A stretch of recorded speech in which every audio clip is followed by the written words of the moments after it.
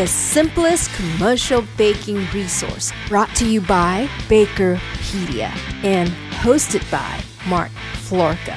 With 45 years of industry experience, Mark knows the ins and outs of baking. He is Bakerpedia's community forum manager and baking instructor. He's here to share knowledge and help you grow connections. You're listening to the Baked In Science Podcast.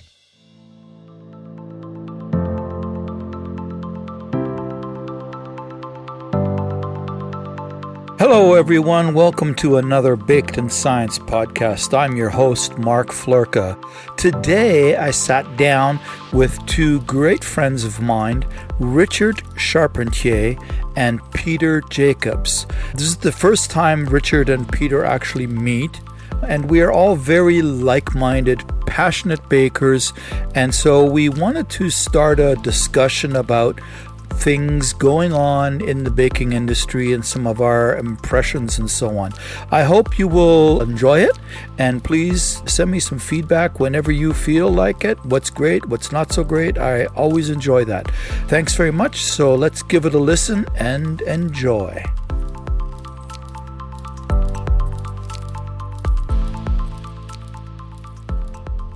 So, Richard, meet Peter. Gosh, Peter, we've known each other, must be 25, 30 years almost, something like that. Yep, close to. Yeah, it was before you went to Piratos that we first met. Must have been through the Pastry Chefs Guild. Yep. And I was at Fiera Food at that point, and that goes about 30 years back. Yeah, yeah, it's amazing. I know Richard through Bakerpedia. Lynn found Richard, and Richard is also a certified master baker.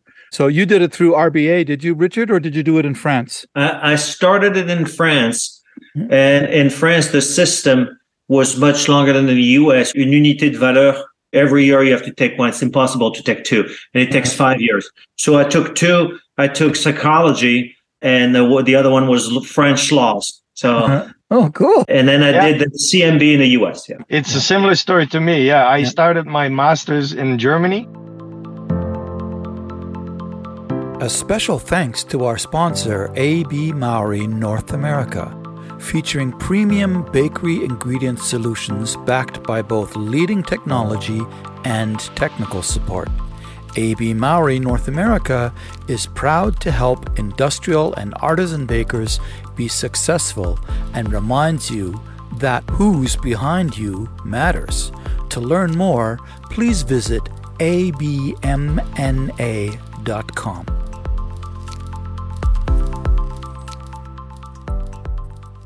My wish from 1985 on was to immigrate to Canada. I got declined 3 times because I didn't speak the language. They figured we don't need a baker. We have enough bakers. And unfortunately, I didn't have any money. So I got the system kind of kicked me out. Mm-hmm. And then in 88, I kind of gave up on the idea. I signed up to do my master's in Germany, and it was a 1.5 year course. And then just before I was supposed to start, I find a Swiss chocolatier here in Toronto that was looking for somebody with my skill set. And 3 months later, I had my papers. Then I had to make a decision. Do I stay in Germany and give up that chance to go to Canada? Or do I do my master's that I wanted to have? Because if I wanted to stay in Germany and wanted to operate and own a bakery at some point, you have to have your master's. Yes. Yeah, that's similar to France as well. Two ways about it. I came over here, and then in 2008, when I started with Le Saf, my boss, he heard my story. He goes like, Peter, why don't you go to the Retail Bakers of America and you do your CMB? A 1.5 years later, in 2010, I got my CMB through the Retail Bakers of America. I kind of started similar in that I did my apprenticeship in Germany as a conditor, as a pastry cook. Yeah, I started when I was 15, so I was 18 going on 19 when I graduated. I just wanted to start working and make money. I wasn't really interested in doing a master's at that time. And I stumbled around a couple of jobs, and I ended up at Movenpick. Eventually ended up through a bunch of different circumstances, which is now ADM. It was back then, it was Maple Leaf Mills. And I started off as a tech service rep. You know what? I mean, you can have whatever title you have, you can have whatever. There's a certain level of knowledge. There's a certain level of leadership that you have that you can gain, and you will never have any credentials. I mean, I was yesterday in a bakery doing some troubleshooting, and they had a gentleman there before me twice. And he's a good friend of mine, and I know that he is at the same level where I'm at. And I go like, yeah, I said that is maybe a little bit taken the wrong way. Just because you have a piece of paper, that doesn't mean you're more knowledgeable than somebody else. Yep. In a multiple choice questionnaire for whatever, you maybe just been lucky to tick off the right. Peter, you touched a point which has always been very dear to me. As a independent consultant, I've been for the last 4 years. I struggle where now all bakers that are coming a consultant who are with the title bakers, it's like Muhammad Ali going in the ring. We have to fight each other. And bakers were always about working together. What I always said, what I know is not what you know because you walked a different path, but you've learned baking from other people. But together, when we solve problems, we could resolve all the problem in the world in 5 minutes together. But the problem is they ask ourselves. So it's always the thing where, and just on that tangent, now I've realized when I have customers, I go and I have retired friends, don't want to work, but they'll come with me where we go 2 or 3 people. And they say, why do you need so many? I said, because we have more eyes. I can't see the mixer. I can't see the dough. I can't see the packaging at the same time. So they show you what they want to show you. And often fixing in bakeries is discovering where they're hiding the problems. And they're usually very secretive. They're like, I'm not telling you. I mean, yesterday, I have to admit, I walked into a little bit of a challenge. I looked at the formula and I go, okay, they give me some information on flour and what the parts per million of ascorbic acid were. And I asked on the dough conditioner what to use, what is in there, checked with the manufacturer, got the ppm on ascorbic acid, on ADA. And I go, okay, that all makes perfectly sense. And then you get there and you make one batch and boy, you make a second batch. Oh boy. The third one, then you start to question yourself. And after the 5th batch, I'm scratching my head. And by that time, now I got the information on the ppms on ascorbic acid. And I said, okay, we do one more batch and I'm going to throw a Hail Mary at this. This is what we're going to do. And we got very close to solving the problem. In that regard, if you have more people that can talk about an experience like that, the better it is. I'm all for sharing. There is always somebody that is better suited to do a job than me, because like you said, we all walked different paths. We have our own experiences. Nobody can know everything. Talking about these experiences in the bakeries, it wasn't as a consultant. It was while I was working for, and so with soy protein was really, popular for all kinds of things at the time as this plant protein thing has been growing.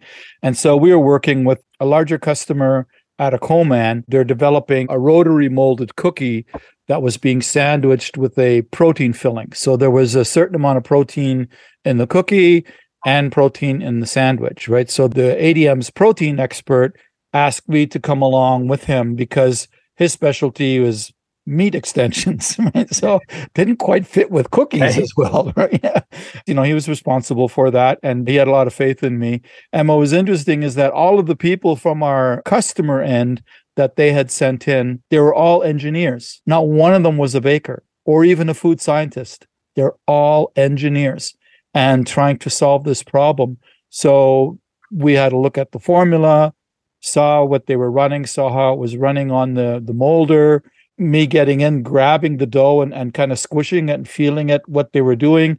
And they kept wanting to add water. And I was like, no, you got to pull the water out. You need more fat in there so that this is just going to hold together and you'll have strength because you're getting all the brittleness because of all the water. And then you start adding more water and it starts to stick on the rollers all the time. It's like, you're going the wrong direction, right? Oh, really? It's like, it was all solved in a matter of a couple of hours. It was done, right? And they thought I was a miracle worker. One thing I'm extremely passionate about is the history of baking. And I have about, 250 books that I collect. And I do it because, it's fun to read about it, all the stuff I didn't know.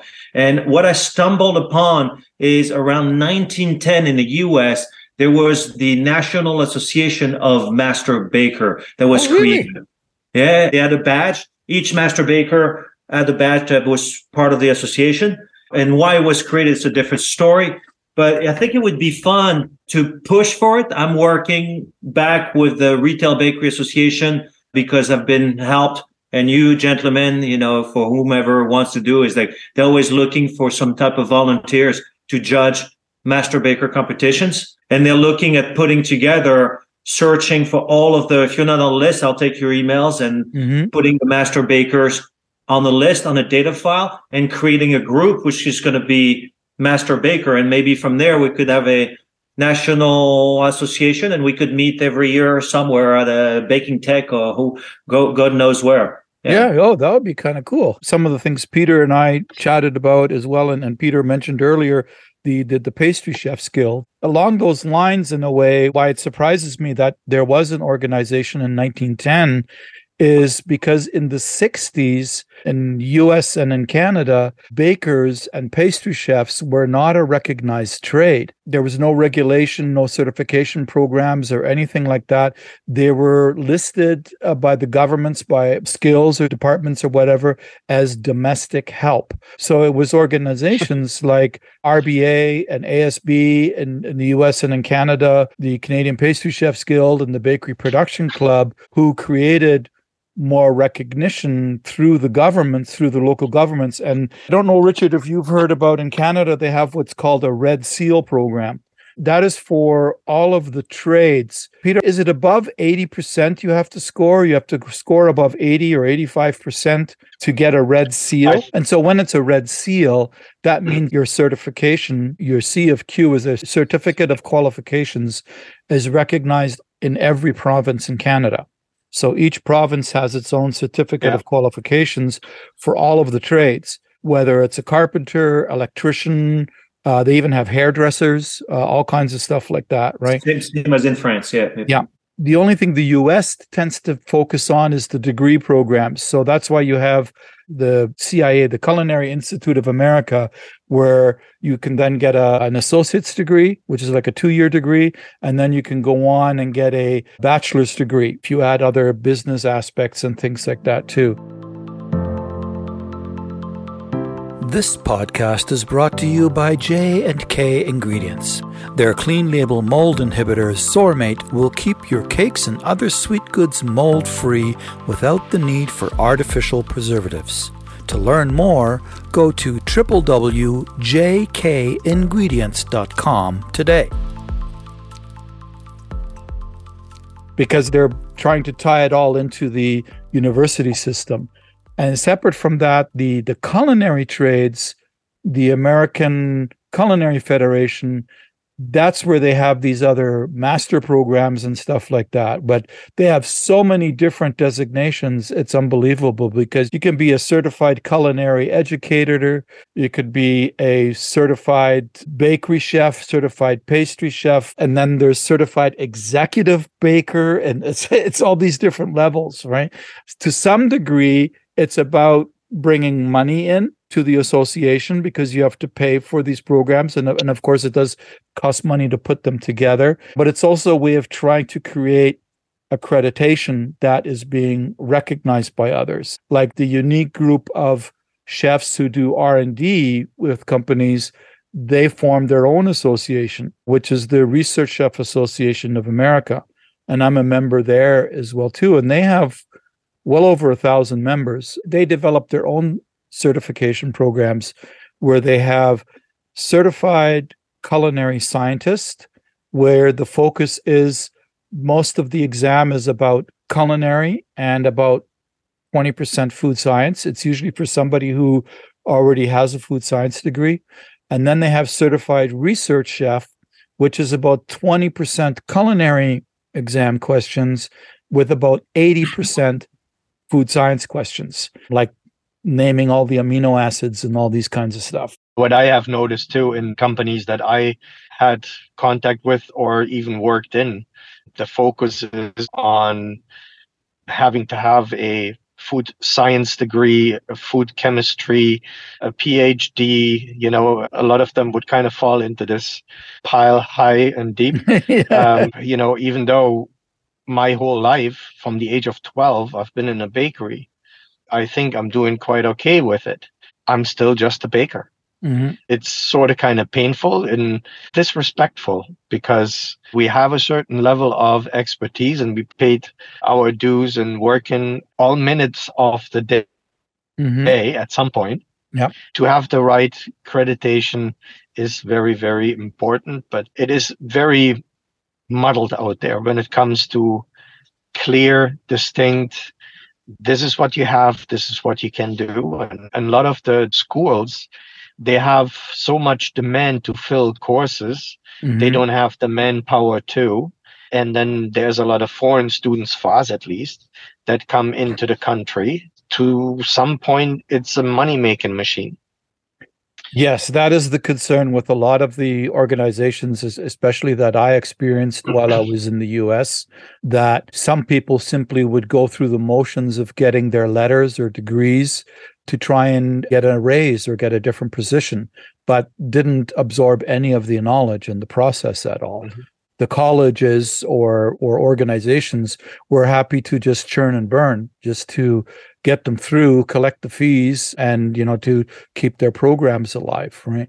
I've talked with both of you at separate times, and kind of what I wanted to address here a little bit too is that we need to kind of also, through organizations, whether we form our own group of like the master bakers or working with the Baking Association of Canada and so on, we need to get back into the schools because they would happy to have us. We just have to make contact and tell them that we're available to share our knowledge and information to encourage kids for career opportunities. You need people with the baking knowledge, with engineering understanding, or collaborating with food scientists and so on. So there's all kinds of career paths there. There's so much more trades we need. We need the trades too, but don't, close yourself off from the other opportunities and stuff, right? Well, I think we talked about that not too long ago. I mean, I did the two presentations, one at the NSCC and BCC, what is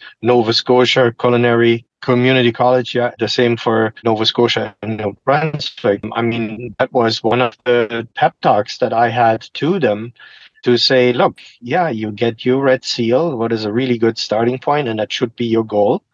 And then from there is a lot of new equipment that needs programming. If you like mechanical and baking, also has interest in being a millwright, because you have the knowledge that you can cross over into other areas, or the food science, the packaging, the whatever. There are so many, the electricians, all the trades are kind of connected. And if you have the capability or you have the learnings behind you where you can cross them over, kind of like making a braid. You have 3 different strings that you put into a braid.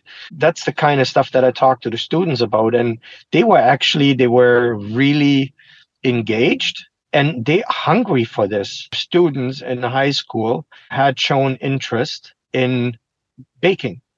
So the teacher to say, you know what, let me reach out to the Bakery Association and see if there's somebody willing to talk to the students. So we had a Zoom call. Martin Barnett in Vancouver and myself, we spent about an hour and a half answering questions, how we got into this, what we do now, what the future holds. Again, this is what you were talking about. We got to go back into the schools. I was a student once. I was 12 when I got into a bakery. And the reason why I went back to that bakery was they treated me like a full human being. And we have to kind of implant that belonging to the young crowd. You're right, Peter. I come from the bigger companies and I would always get in trouble because I would say, and I still say that today, we're talking about, we're going to put education or training for the employees.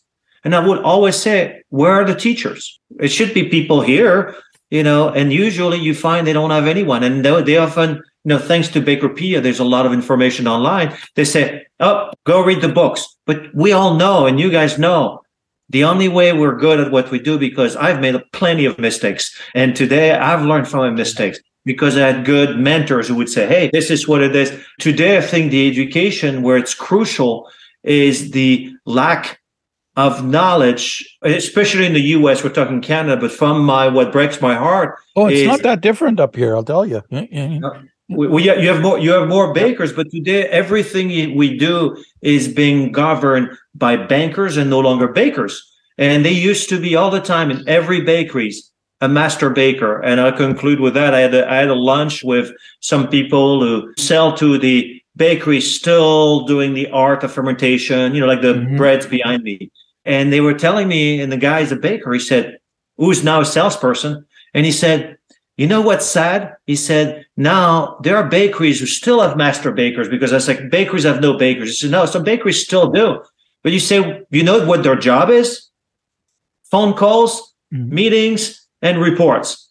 The master baker, we should be on the floor of a bakery every day. That's the way I feel. That's where I belong. But to your point, Peter, you go there and they're like, oh, that other baker came in and he said something else. And what we do is not being done in one day. It's time. Yeah. It's like baking. You made a point also that once you say you're a baker, it tends to stop there. I fought that all my life, that they say, oh, you're just a baker. Oh. But bakers have started amazing companies. Look at Entenmann. He was a baker. There's some awesome success stories in the baking industry. It's too bad that we don't capture them all. Those are success stories that can be shared, where people started, making some cookies in a garage. And then the next thing you know, they have like $1 million enterprises and do fantastic things. Richard, I think you and I were talking about it, the story of sliced bread. That was like a huge invention way back when. And initially, people didn't like the whole idea of their bread being sliced. They had to get used to that. They had to sell them to that. The guy who invented it was not even a baker. He was some sort of an engineer or something like that. And he died before he ever could get rich off of his idea of the bread slicing machine that he invented. But the first bakery that did it in mass production is like a museum now. It still stands. I can't remember the name of it off the top of my head. I'll have to look it up. IBC, International Bakery Company. They were the first one, which became Hostess. These things, they started from humble beginnings, right? And so many of these types of stories. If I move into a new neighborhood and I tell them I'm a baker, it's all, ooh. What is he going to make? When can I come by and get some goodies? Yeah. But everybody knows when I'm baking. I don't know, Richard, if you know, but I have a full baking lab in my house. No, I love it. I'm going to have to come and visit you. Yeah. Or you can come anytime. I have 400 square feet. And I have every tool that you could possibly need, from a retarder to a deck oven, convection, little croissant machine, a rondinette. And when I make products, obviously the whole neighborhood smells it. Richard, you're in Pennsylvania, is that right? Yeah, I'm in Philadelphia. Philadelphia, yeah, okay. Is that far from New Jersey? No, it's right at the border, depending of where in New Jersey. Yeah. Have you ever met Richard Bontempo? Yeah, I know Richard very well. Yeah, he has his own bakery at home too now. Yeah, right? he's another great guy that loves to bake. It's true. I love to bake. I still bake as much as I can. It's just fun to bake.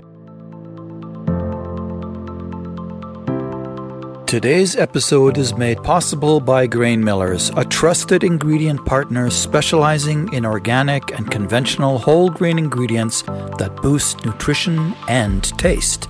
Our products and partnerships allow us to provide simple, clean food that helps people live healthier lives. Find out how at grainmillers.com.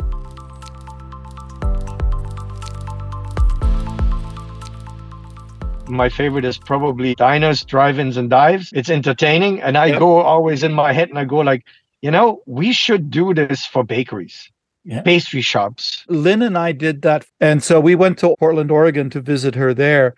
And Lynn and I did that. I picked out a whole bunch of bakeries and pastry shops in the Portland, Oregon area.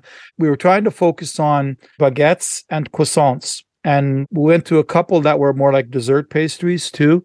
And it's really fun. We didn't formally or officially record it other than we just posted a whole bunch of pictures to Instagram. But to do it something like a tour of bakeries would be amazing. I wouldn't know who to contact for something like that. You know the Toronto area, Mark. Mm-hmm. So we are so culturally rich. Stay in the GTA, in the Greater Toronto area, Yep. and you go into a bakery and learn about baklava. You go learn about pocket pita. You go to an Italian place and you learn something about the zeppoli, the Portuguese custard tart. There are so many, the German rye, the Jewish bagel. There's so much where you could do something. And I think it would be very entertaining for people to kind of look beyond the rim of your own plate, We should start thinking about planning a series like that. Maybe we'll start off with Philadelphia first, because Toronto will be a big one. That'll be like a multi-episode show. Dives that have a reputation for a certain good food or something. I mean, we got to find the bakeries like that too. I think it would be fun. It would be educational. Maybe the young students, they kind of get a kick out of that. But everybody loves to eat bread. You're right. That's what I found out too in my consulting, and what I offer as well is data. And I go in and I get as many data. I have tools, water activity, moisture. A friend of mine has that same machine. So if needed, we've done it. But once you get the data, it's like the industry today reminds me of the 1970s movie Airplanes. There's no pilot. And the bakery is like flying really high and fast. There's no pilot. And you go in there, it's like having a car with no gauges. You don't know how fast, you don't know if you have fuel, you don't know if you have oil, but someone told them to put it in. And you're like, really? That's funny.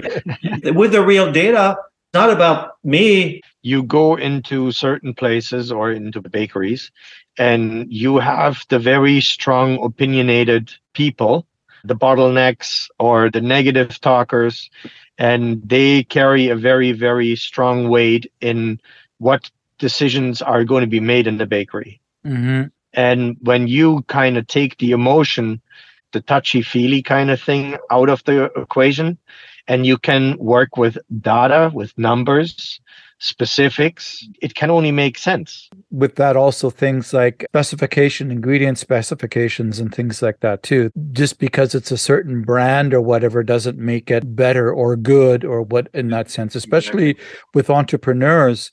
I've so often run into where they start off formulating something by buying plant-based butter from Walmart, and then to try and upscale your business from making a few cupcakes or something at home to now trying to turn this into production, you're not going to find these plant-based butters being produced commercially anywhere because they don't make sense commercially. The other thing I wanted to kind of circle back a little bit, Peter, you were talking about how when you came to Canada at first, you had difficulty immigrating because of language and that. And you mentioned a Swiss chocolate. Sissy Baugh from Switzerland. He got me the papers within 3 months. It was incredible. And I got my landed immigrant papers so that I could immigrate with my wife and the 2 kids. So, Richard, did you speak English before you came to the U.S.? In France, they ask you if you want to speak another language. And at the age of 9, I took English. I knew how to understand, but I didn't speak because when you come in the U.S., the way they speak, and I would learn. My name is Kathy. I live in London. I have trousers, and you come here, you speak like that, and they look at you like, "How y'all doing, y'all?" Yeah, exactly. So, yeah. Did you have immigration challenges coming into the U.S., or did you come in through a job opportunity? I came in the U.S. I lived in the Bahamas. I worked for Club Med, and from there I met my ex-wife in the Bahamas. Mm-hmm. And then from there it was easier to come to the U.S. Ah, okay. I was born in Canada. I'm Canadian, so it was easy for me to come back to Canada. To be here, yeah. But when I moved to the U.S., I went to the U.S. originally on a work visa. That visa restricted me from doing anything outside of ADM. This kind of circles back a little bit now to our conversation about degrees and things like that, about certification and qualifications. Can I go for a green card? And one of the interesting things was that it's difficult for them to prove the requirement of a skill or something that the U.S. didn't have. And so when they asked me for all my papers and everything else like that and checked all the background, they said, well, yes, I mean, lots of experience and everything, because at that point, I only had about 35 years of experience. Just 35? Just 35, yeah. My 35 years of experience and my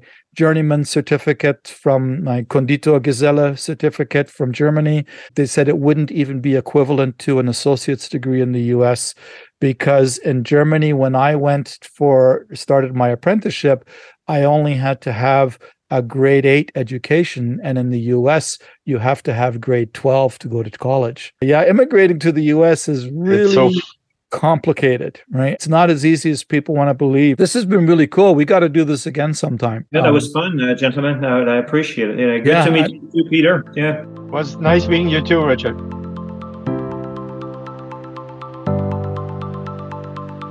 Well, that's it for another episode of Baked in Science. Thank you very much for listening. Please leave me some feedback at our Baking Industry Professionals Facebook group, or email me at mark.florka@bakerpedia.com. If you thought this was interesting and worth listening to, we may be doing this again every 2 or 3 months. Happy baking, and see you in the next one.